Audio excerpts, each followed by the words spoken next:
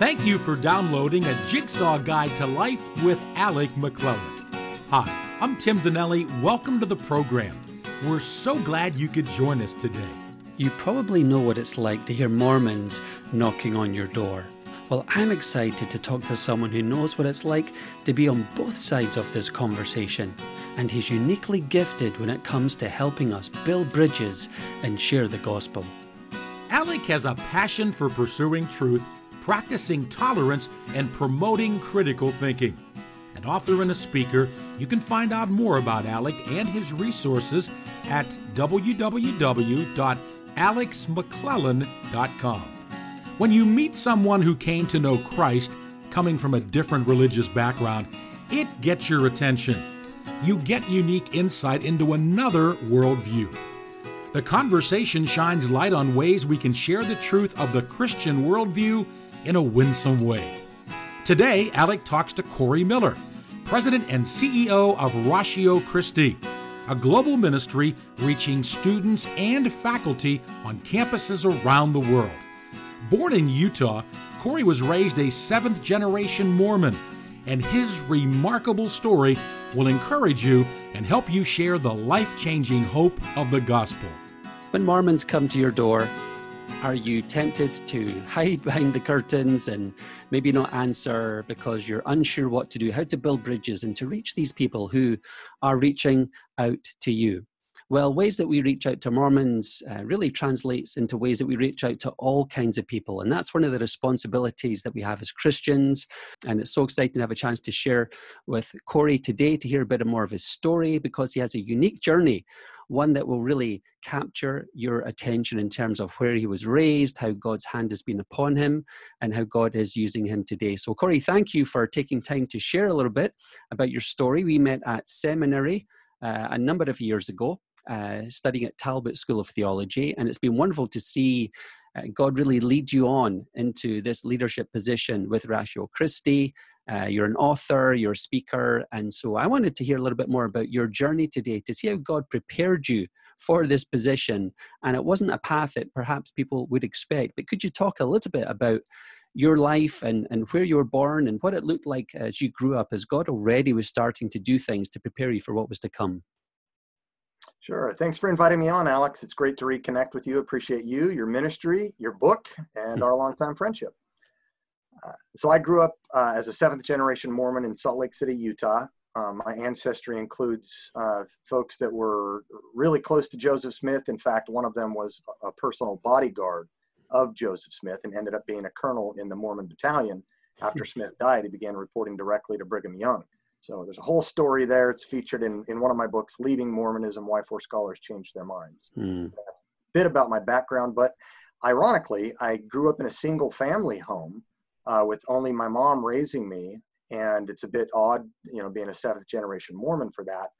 She was also a smoker, which is a definite no-no in Mormonism. That's violating the words of wisdom. I mean, doing something like that bans you from getting a temple recommend. If you don't get a temple recommend, you can hardly get into the celestial kingdom. So as I grew, I continued to embrace my family's tradition and its theology, but sort of figured I would get on the straight and narrow later in life. I got sick of the sociology and the hypocrisy in my little myopic bubble, and with the people in my local ward and neighborhood, and decided I would go and find those people who would accept me and love me. I went down a path that I probably shouldn't have for several years. Yeah, well, not an unusual story for a young man, but interesting compared to the context that you were being raised in as well. And as you started to go down this path, when did Jesus, Orthodox Christianity, when did this start to make an appearance in your life? To that point, had you had any exposure to it outside of the Mormon faith? None. Because I didn't have a father in my life, I always saw a heavenly father as that person in that position. I believed the Mormon theology. I was serious about it growing up, going to all the events and so forth, getting the CTR ring, choose the right. And when I was 8, at the age of baptism for Mormonism, I even was reluctant to get baptized, because when you get baptized, that washes away your sins. It's a regenerative power. And I wondered what happens after that. Well, you continue to sin, you've got, black marks. And I knew as a young child, to get to the celestial glory, to spend eternity with Heavenly Father, you had to have perfection. So I figured what I would do is beat the system and get baptized when I was 88 rather than 8 and wash away my sins and then die. But I lived in fear for the next year, thinking, what if I get hit by a semi-truck, having known I should have been baptized by the proper priestly authority. So I capitulated at age 9. But I always knew there was tension there. Try your best, and God will make up the rest, we believed. And so I was comfortable, but I was uncomfortable. Well, when I was 16, I had a friend who moved to California, lived with his father, and his father gave him permission to invite any of his friends from Utah, or one friend at least, to spend the whole summer with him at the beaches. But they had to go to this Christian camp for 1 week.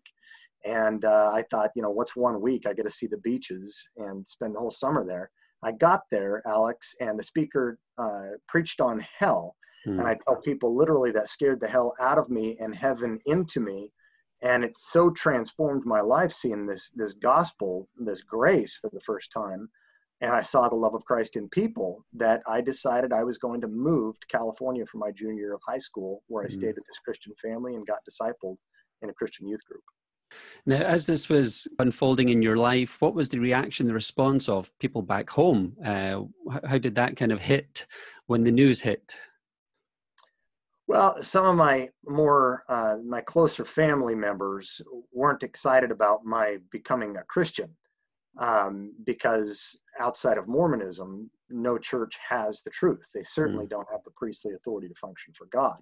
But my immediate family, my mom was fine with the move. She had become essentially what you might call a Jack Mormon, which in Christian terms is maybe a less active Christian, or backslidden Christian, or something like that. It didn't hit with the rest of the family until I got back to Utah my senior year of high school to graduate. And that's when the pressure was on to reread the Book of Mormon, this time for the sake of truth rather than tradition, because I had become, in their eyes, perhaps a son of perdition, facing an eternity with Satan and his followers and all the other apostates who knew the truth and left the truth. Very scary time. Wow. And so you started on a journey, because I know you have a very inquisitive mind, you've got a very sharp mind, and so you started to read and study, and in essence, really building a foundation for your faith that was anchored to one of the things you talk about now, truth, as you lead the ministry of Ratio Christi, and that's an ongoing, lifelong journey, but one I know that is so meaningful and helpful for students, particularly who are wrestling with some of these difficult questions. When you're thinking about your own Mormon background, this is something I sometimes wonder about, is that when we meet Mormons, and I've heard you in the past, you've referred to, it's almost like building a house of cards, the Mormon faith, because there are certain things that you're building on that really aren't very solid or reliable. And as they fall away, you find your whole faith starting to fall down. In a Mormon context, what would be some of the, maybe even just one, something that's really key that was so difficult when you actually started to reflect on this part of your Mormon faith that you just found was untenable? You just found, how can I hold on to this? Are there certain things that really would rise to the top when you think about some of those key components that were really problematic for you holding to the Mormon belief system? I would say the two biggest things were salvation and the nature of God. When it comes to the nature of God, how is it that, the famous statement, as man is, God once was, as God is, man may become, the law of eternal progression. Where did the first God come from? He was first a man, but he must have been created by his God.